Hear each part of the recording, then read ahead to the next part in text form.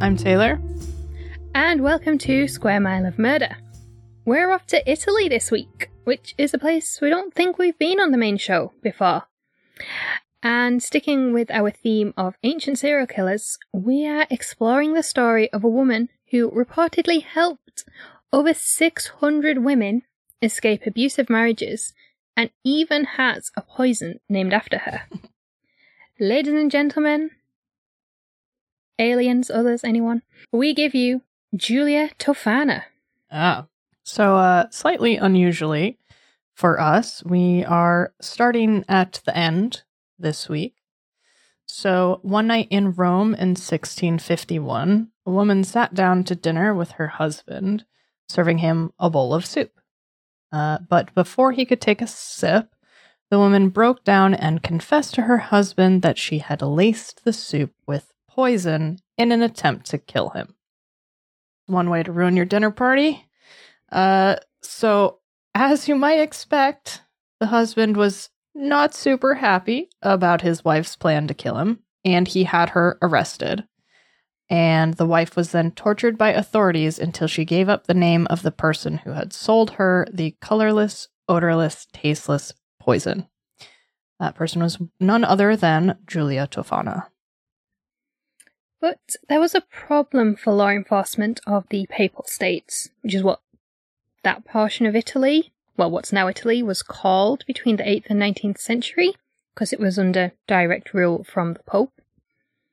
And this problem was that Giulia Tofana was well known throughout Rome and beyond, and she was beloved by many people, from the working classes to the aristocracy, even the church loved her. And those people were prepared to protect this famous poisoner. Giulia Tofana was warned that her business had been revealed and the authorities were looking for her, and she went on the run, hiding in customers' homes before eventually seeking sanctuary in a church. As Giulia was sheltered by priests in a Roman church, rumors began to circulate around the city that she had poisoned the entire city's water supply, which is when the mob mentality took over and the church was stormed. Among the mob were actual law enforcement officers who arrested Giulia and dragged her away for quote-unquote questioning. Giulia confessed to supplying poison to women first in Sicily and later in Rome so that they could poison their husbands, and that her poison had been used to kill 600 men between 1633 and her arrest in 1651. This meant she would have begun her poisoning career at the age of just 13. Although confessions under duress were not out of the ordinary, there are a few issues with these kinds of confessions. So firstly, any confession obtained under torture or duress is suspicious because it is human nature that most of us will say anything to make the pain stop.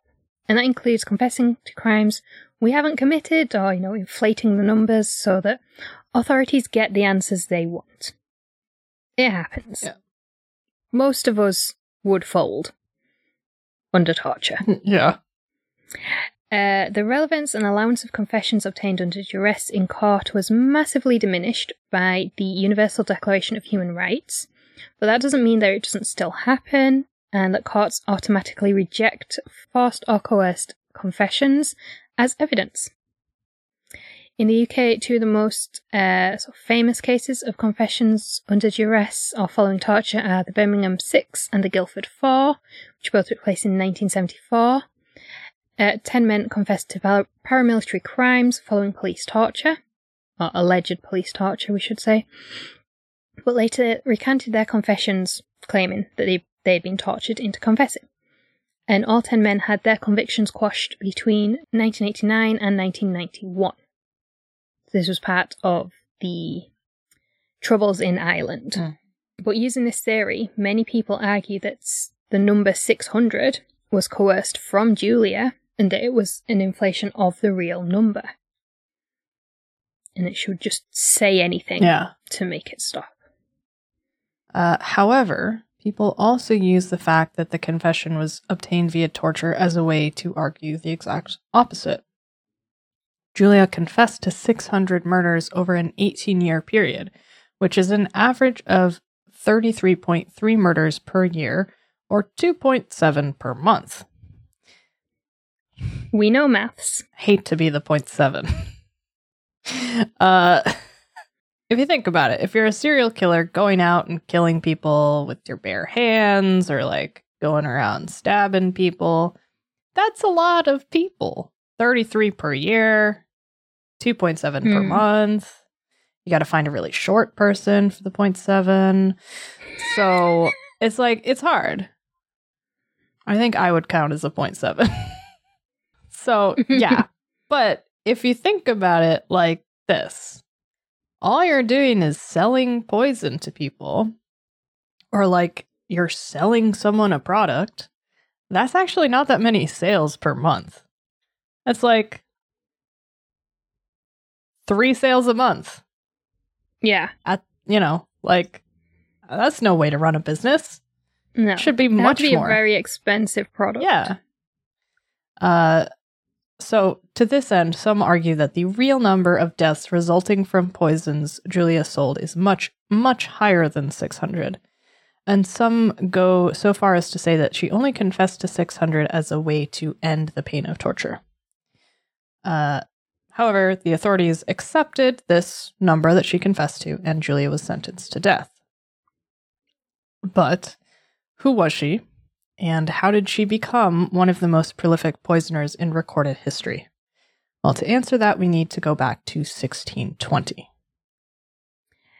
Julia was born in Palermo in Sicily in 1620. We don't know much about her father, Francis, except that he was an abusive husband and father. And Julia's mother, Tofanio d'Adamo, poisoned him sometime in the late 1620s or early 1630s. Tofanio d'Adamo was an apothecary and a poisoner, and it seems that Julia began learning the craft from her mother. But her mother was executed in 1633 for her father's murder, when Julia was just 13 years old. Although, this is the olden times when you grow up quick. Following her mother's death, Julia continued making poisons and other herbal concoctions. She moved from Palermo, first to Naples and later to Rome. We don't know when she moved, but there is some speculation that she may have fled Sicily for the Papal States to avoid detection from law enforcement. Julia was usually described as a beautiful young woman. She was married and widowed young, but we don't know when she married or when her husband died, or even who he was. Because even though the legend of Julia Tofano, the prolific poisoner, has survived and even thrived, a lot of the actual real-life details have been lost. So, there's some question marks here. She did have a daughter from this marriage named Girolama Spera. She may have had other children, but if she did, they didn't have the same place in this legend as her daughter, Girolama. Although little is known about Julia's marriage, it is implied in many sources that the marriage was abusive and that her husband was one of Julia's early victims. Now, spousal abuse in the marriage is theorized because Julia's whole raison d'etre was allegedly to help women leave abusive marriages at a time when divorce was not an option. It is a sad fact of life that history just has not valued or recognized women, our agency, or our rights. And that kind of sums up the state of things in the Papal States in the 17th century. According to an article on Medium.com, which we'll link in the show notes, young women would be forced into arranged marriages by their parents. If they refused to marry, they would be cast out onto the streets, forced to beg or become sex workers in order to survive. The marriages were usually loveless, ruled by the husbands, with very little freedom for the wives, and domestic abuse was rife. And if that wasn't bad enough, death during childbirth was incredibly common, and women were expected to birth many children. So seemingly there was no escape for women. So having grown up in an abusive household and likely moved into another one when she married, it is understandable that Julia was looking for a way out. Yeah. Following her mother's death, Julia had begun hanging out in apothecaries around Sicily, learning how different chemicals and herbs worked. But her most famous poison, the one which bears her name, is possibly one passed down to her by her mother, who had used it to kill her father. Aqua tofana, which literally means tofana water, was a lethal mix of arsenic, lead, and belladonna, although the exact recipe is now unknown. Yeah, because there was lots of other things added in. Yeah. And for legal reasons and ethical reasons, we couldn't read out the recipe, even if it wasn't lost to time, because of media ethics in the UK on reporting strange and unusual deaths.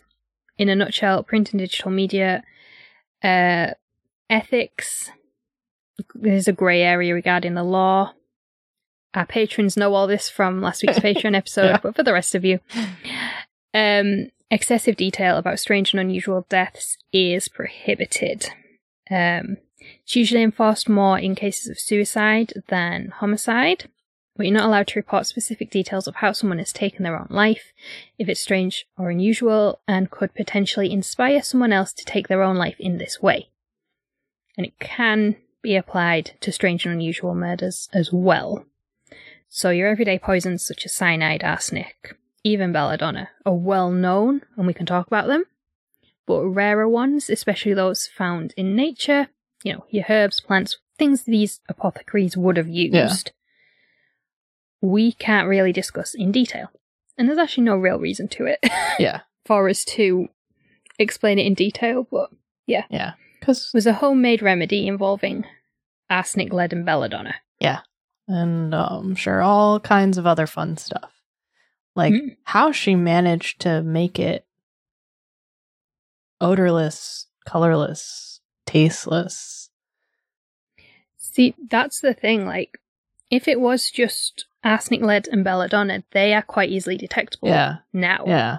Even back then, they could be detected. Yeah. It's what else she added to make it like colorless, odorless, and tasteless. Yeah. It's wild. Like, she must have been one hell of a chemist. Yeah. So, yeah, the poison was mixed into a colorless, odorless, and tasteless tincture. And to make sure nobody got suspicious about a tincture or a vial of, like, random stuff lying about the house, it was sold under the guise of being a cosmetic product. The product was sold under the name Manna of St. Nicholas of Bari. And the bottle had an image of St. Nicholas on the front. Some sources say that sometimes it was sold as a powder or a balm, but most describe it as a face ointment and healing oil. And manna was known to be a healing ointment or balm. Julia's beauty and youthful appearance also helped sell the idea that she was dealing in beauty products and, natural home remedies.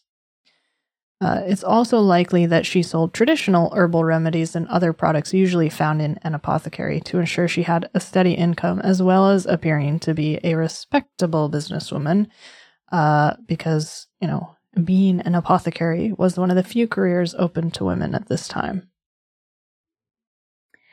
As well as being odorless, tasteless, and colourless, making it easy to slip into food or drink, aqua tofana was a slow-acting poison. And although that meant that domestic abuse victims had to endure 2 or 3 more weeks in a dangerous marriage, it also helped ensure that the abuser's death appeared natural and thus believable. Julia would coach her clients on how to administer the poison, because it only took 4 to 6 drops of aqua tofana to kill a person, but they had to be administered in a timely fashion. The first drop would cause exhaustion and physical weakness, mimicking the beginning of an illness or disease, followed a few days later by a second drop, which would cause stomach pain, sickness, and diarrhea. A week later, the third and fourth drops usually caused death, but if not, a 5th and 6th drop a week later definitely would. And the slow-acting nature of this poison led victims to believe that they were dying of a mystery illness, because doctors couldn't figure it out. Couldn't tell them what was wrong with them. And they would then get their affairs in order. but the weakness and sickness meant that caused by the poison meant that the spouse was able to exert influence over what the affairs looked like, as their abusive partner was dying. And this was usually to their benefit, because although Julia is remembered or has become legendary as a woman who helped victims of domestic abuse escape their marriages, she also had plenty of clients who just wanted to kill their rich spouse in order to inherit their estates, rather than escape a bad marriage. I mean, you're always going to have some of those, right? Yeah. As well as explaining how to administer the poison, Julia would talk her clients through how to behave once their spouse had died. She taught them how to feign devastation and heartbreak and told them to demand an autopsy and a coroner's investigation, because if they were guilty, obviously, they wouldn't do that. And when the undetectable poison wasn't detected, it would all be written off as a tragic death. Like, this is a full service business. Yeah. And it's really smart. Like, yeah. It's like using a slow acting poison is really smart. Use it, like telling people, and this is what happens. Like, this is exactly how you do it. Like, it helps ensure that she's not going to get caught. The other thing that's interesting is just knowing that it's not detectable in an autopsy. Yeah. Because you can then, play, the victimized, grieving widow. Like, my husband died and now you're accusing me. Yeah. And when they find nothing, you are vindicated. Yeah, exactly.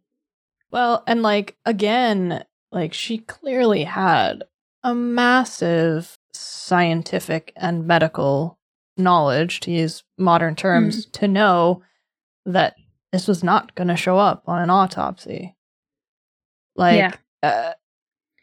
And obviously we are 400 years ago, so the technology they had in autopsies wasn't anything like what we have now, but poisons have been around for millennia. Yeah. So they did tend to show up. Yeah. And also if you think about 1650s, isn't that around Leonardo da Vinci time? We're just starting to understand human anatomy, really. Yeah. If you look at, one of my favorite things to do is to look at anatomy drawings from the Middle Ages, because everything is wrong.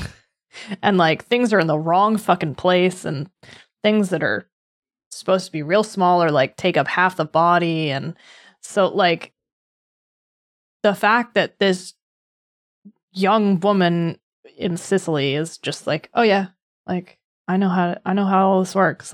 That's really fucking cool. So yeah. Anyway, very smart business practices here.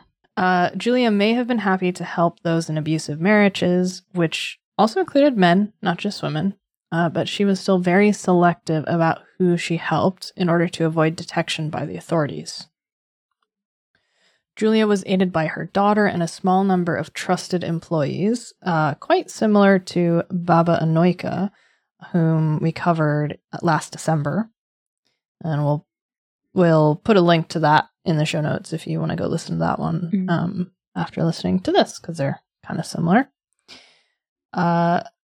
Julia's employees would hang around public places in Rome and listen to gossip. If they heard of someone who could benefit from administering aqua tofana to their spouse, they would do a background check. Now, what a 17th century background check looks like, we're not sure, but that's what they did. Probably just tapped into the local gossip grapevine. They would try to determine if this was a safe person to sell to. And if they decided that they were, they would then tell them to visit Julia for help with their marriage problems. I just love that both this case and Barbara Anoika's, they just had women out listening to local gossip. And that was basically their entire business plan. Yeah. It's eavesdropping pays off. Yeah. I love it. And it wasn't just a few female employees who were keeping an ear and eye out for potential clients. Julia also had a Catholic priest on her payroll. Yes, so Father Girolamo would allegedly listen to the confessionals, and if he heard confessions from a victim of domestic abuse, or sometimes a perpetrator, he would pass the name on to Julia and her team. They would do the little 17th century background check, and if they thought the person was sort of a safe client, they would tell Father Girolamo to point this person towards Julia and her team next time they went to confessional. Some sources also say that he just directly told them to go. Yeah. But Julia's business continued up until the 1650s, when the bowl of poisoned soup brought it all crashing down around her. Now, some people have theorized that without this, bowl of soup, she could have continued undetected for decades. And Father Girolamo's church is allegedly the same church that she sought shelter at when she was on the run after being named to the authorities. So after the mob stormed the church in 1651, and Julia was arrested. And by the way, she was arrested at the age of just 31. That's incredible. I mean, we're like a year younger. What have we done with our lives? I haven't killed nearly close to 600 people. 500. No, but maybe. we also don't have a thriving apothecary business. And I feel like I would be good at that if I was born in the Middle Ages. I'm starting to think after this episode and after this month's £5 Patreon episode about Locusta of Gaul, the Imperial Poisoner, this is the business you need to be in. It can bring you wealth. It can bring you status, friends, job security. I don't know. I think we've missed out on a great opportunity here. I'm gonna have to ask the British royal family if they need an imperial poisoner. Good luck. That question alone might get you arrested. There's no harm in asking. So, yeah, I think we all know what kind of jobs that we need to start going and seeking out from now on. But yeah, so she was just 31, and it seems like she was imprisoned until her execution in 1659. But none of the sources that we looked at explicitly said what happened to her in those 8 years. So we don't really know. In July 1659, Julia was executed at Rome's Campo di Fiori, which translates to Field of Flowers. Sounds like a nice place to be executed. Yeah, I think it's just almost like a city square now that you can just go and visit.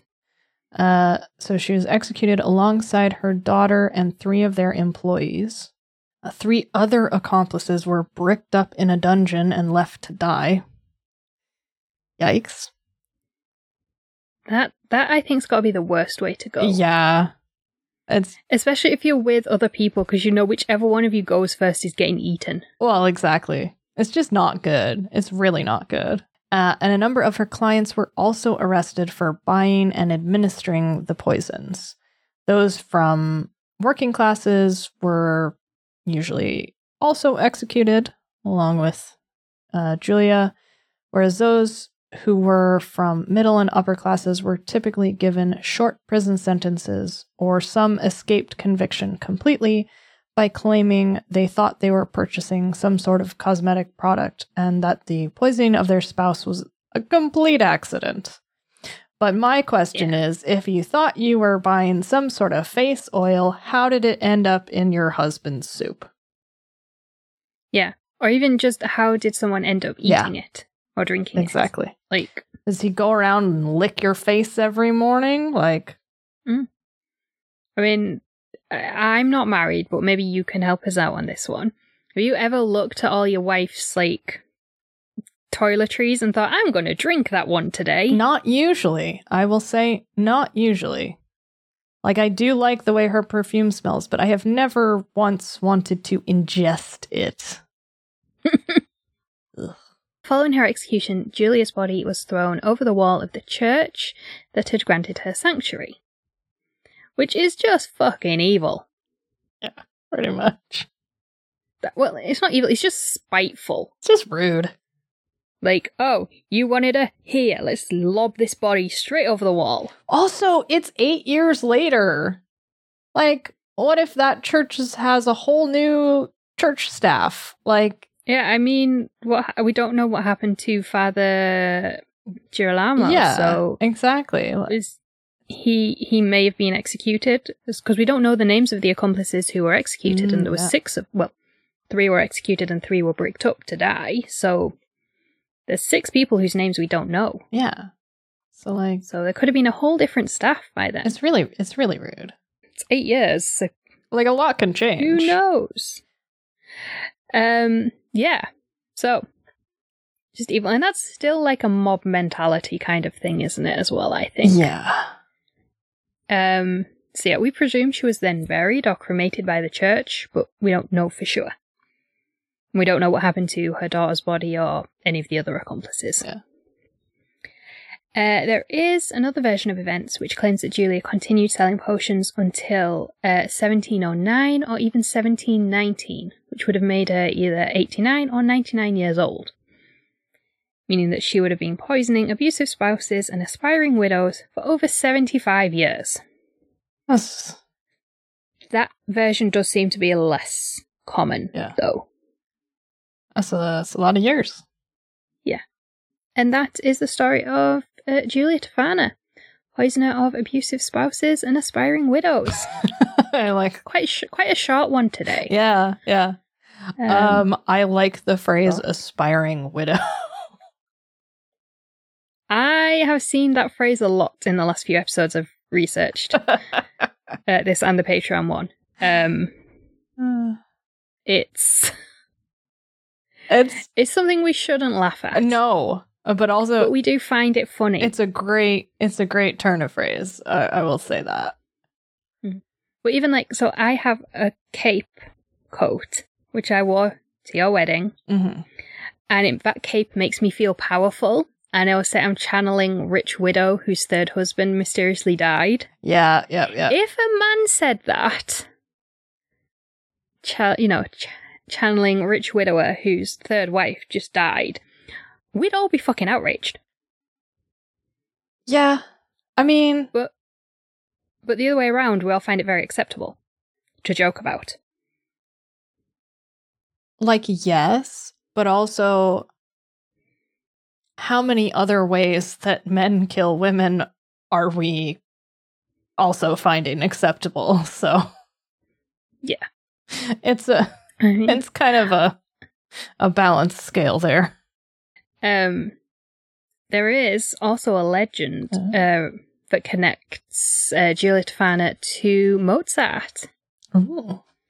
So when Mozart was dying, he allegedly claimed that someone had poisoned him with aqua tofana. But there's no sources from the time that substantiate that, and it seems to have been a legend or myth that kind of sprung up in the years following his death. But yeah, he did at one point believe that, or allegedly believe that he had been poisoned with aqua tofana, but that wasn't what killed him in the end. So when did he... It's a lot of years. It's long after she died. Okay. Oh yeah, 1791. Yeah, so her daughter was also executed at the same time. So if she was only 31, her daughter must have only been in her mid to late teens. Yeah. Assuming that, so Julia's parents died or her mother was executed when she was 13. She would have married and had her daughter very early. Yeah, shortly after. Poisoned her husband. And then, obviously, because she was always referred to as this very beautiful young widow. Yeah. So, but yeah, so the daughter was also executed. So there's no family line to carry on this poison that's being passed down. Yeah. Unless, I guess, there was accomplices to yeah, escape. yeah, exactly. Like, apprentices who carried it on. Yeah. I think my sort of main question from this is the same as when we did Babylonica, which is, would we have the same reaction if this was a male poisoner helping men kill their wives? Because when I hear female poisoner helping women escape domestic abuse, I am like, she is doing, it's not even God's work, she's doing the work that God should be doing if God was real and actually cared. Yeah, like, there's a bit of like I don't even know like a revenge thing that's very attractive. And I think also there's something about like a little old lady or a beautiful young woman mixing potions and selling them to, down on their luck citizens. That's very like attractive as a story. There's a bit of like the occult, sorcery, like, magic, and as well as like sort of a lot of these tropes that we come across. And like, it's not quite the same unless you think of it as like a wizard and he gave people, magic potions to whatever. But you don't really hear that as much. No. So it's interesting. Like, but then again, from what I've read and on my understanding, so apothecaries and chemists tended to be women anyway. Yeah. In this time period, at least, it was sort of an acceptable career for a woman. Yeah. Men had different careers. It doesn't seem to be as many, or at least it's not as well known. There's not as many stories about male apothecaries in this sort of time period. Yeah. I think it's also something to point out that, like, there's not as many stories or cases of male poisoners. No. It does tend to be the method that women use. Yeah.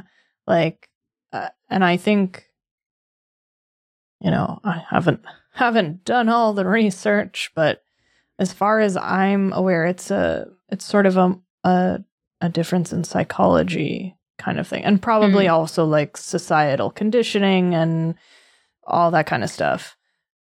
Even physical strength in some cases. Yeah.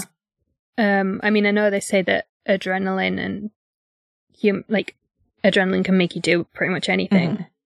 I actually read recently that the human body is stronger than any of us really understand, and it's just that our brain stops us from using our full strength, because our full strength would like snap all our bones in half really easily. Yeah. Like if you ran or lifted weights or something using your entire strength, you would just snap. Destroy yourself, yeah. Yeah, like your bone, because your muscles are actually so strong, they just snap. Yeah. But there's something in your brain that stops you doing that, apparently. Yeah, which then makes sense when you come across these, like, massive feats of strength fueled by adrenaline, like, someone lifting a car off of someone, or... Yeah. But if you are trying to commit murder, you are not necessarily going to have... Well, a normal person maybe would have that kind of adrenaline, but... Not a premeditated murder, probably. No, if you're a cold-blooded killer, you maybe wouldn't. Yeah. So, it's interesting. Like, would we have the same reaction if it was a male poisoner? No, probably not. Would it have ever really been a male serial poisoner? Probably not. Also because for men, especially in past time periods, it's kind of acceptable to kill your adversaries. Yeah, violence was a lot more accepted and common, and even expected in some circles. Like, think about dueling. It's like, oh, that guy insulted my brother. I'm gonna shoot him or stab him at, dawn. Like, So it could just be that they all had other ways of doing away with people. I did have a thought, because I was like reading various sources and all. Like, Julia Trofana is sort of remembered as this legend of this woman who helped all these women in abusive marriages escape. The likelihood is that also a large portion of her client base was people who just wanted to off their husbands or wives because they wanted the money. Yeah. And I was kind of thinking, like, with poisoners, like, obviously there's some people who just who go out and try and poison a lot of people, like the Tylenol murders, things like that. But also, is she technically a murderer because she didn't administer the poison? Which I think is a very lovely ethical question to break everyone's brains. Yeah, see, I was just thinking about that as well. Like, technically, she's just a vendor. She's a merchant, you know? If I think what complicates that in her case is the fact that she taught them how to use it. Like, if it was here's a thing, do your own research and figure it out, then that might be a bit more of a gray area. But she's like, listen, so on week 1, you give them 2 drops. They're going to get really sick. Week 2, they're going to get more sick. And now you can start messing around with their will. And week 4, them suckers will be dead. And then you have to act real repentant. Like, that's a little more damning. But I think in some other cases, you could very well argue, it's like, well, I was just selling them a cosmetic product. Like, I didn't know that this could be used as a poison. One of my customers just figured it out. Yeah. Or if you go back to, like, the Madeline Smith case, which was, like, episode 10 last year. So she was buying, was it arsenic or cyanide under the guise of rats, it being rat poison. Yeah.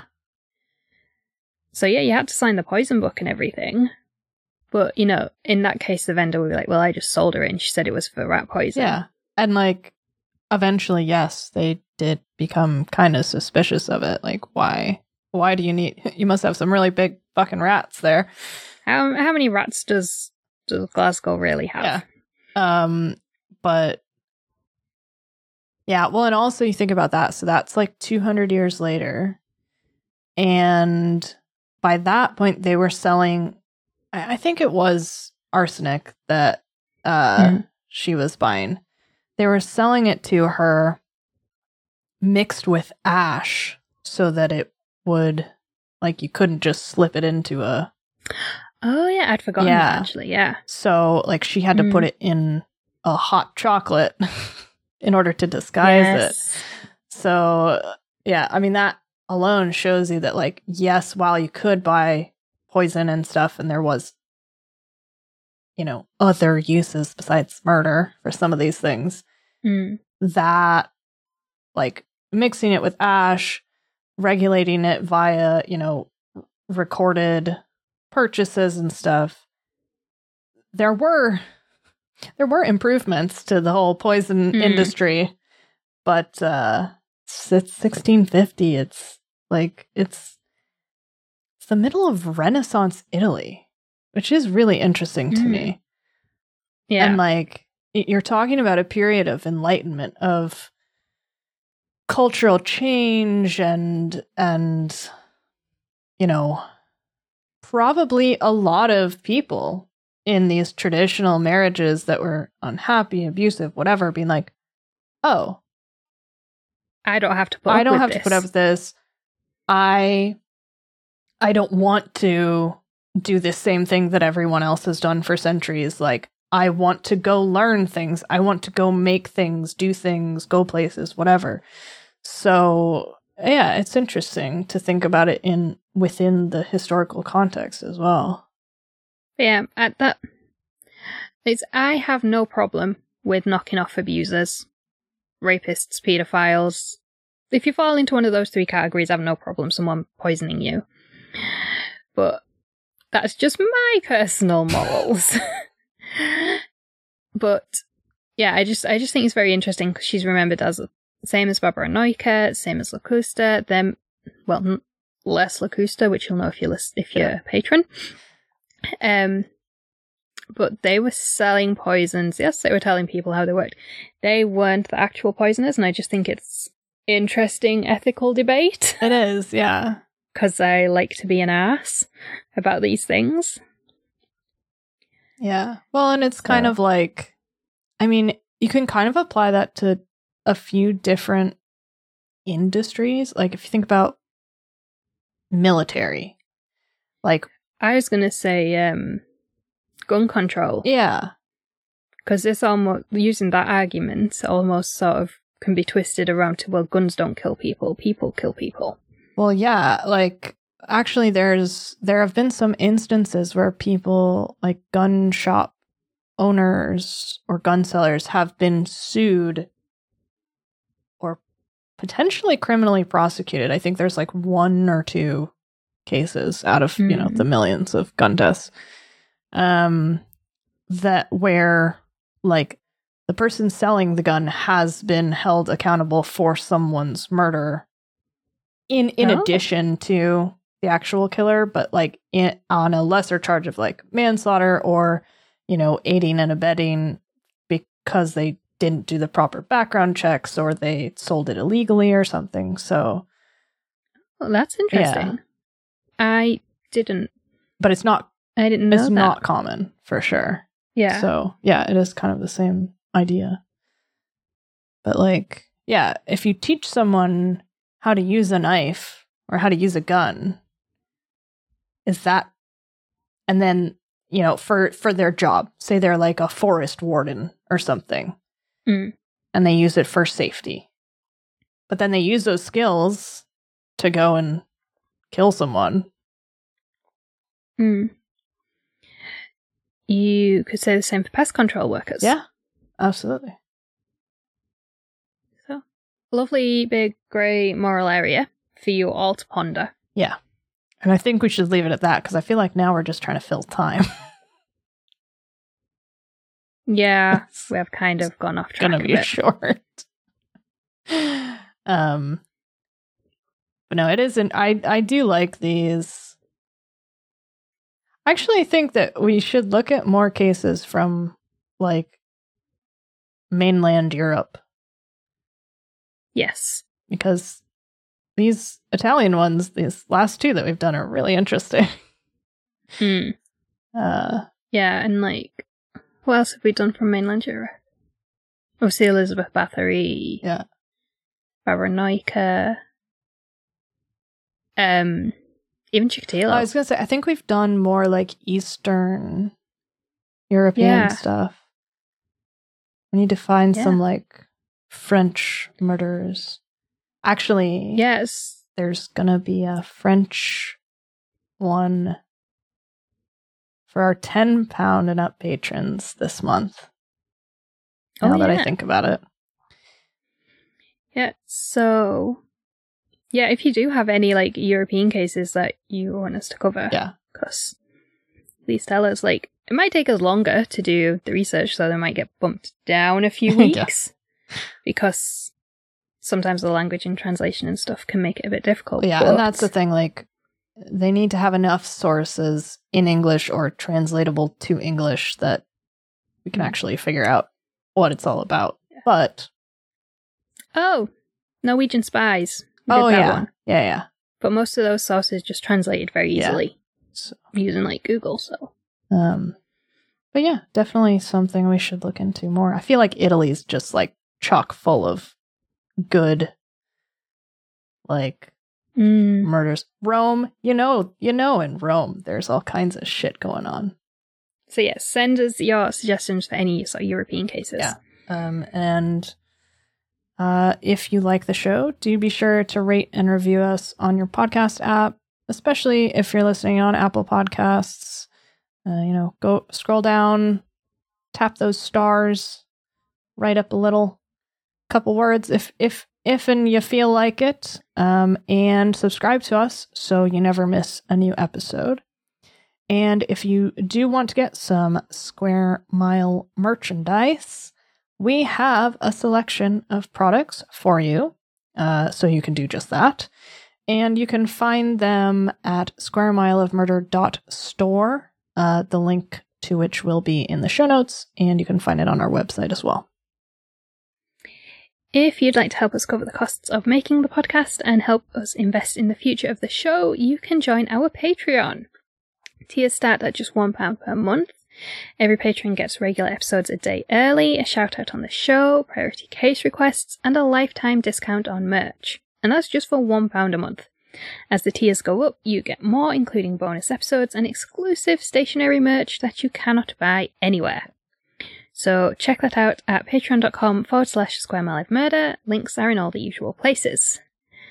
And thank you very much for listening. We'll be back on Friday for patrons with our monthly ramble, where we will actually talk about true crime this month and not our holidays like last month. In theory, we'll see. I have things to talk about this month. Oh, I had something to talk about last month, but we never got there, and now I've forgotten it.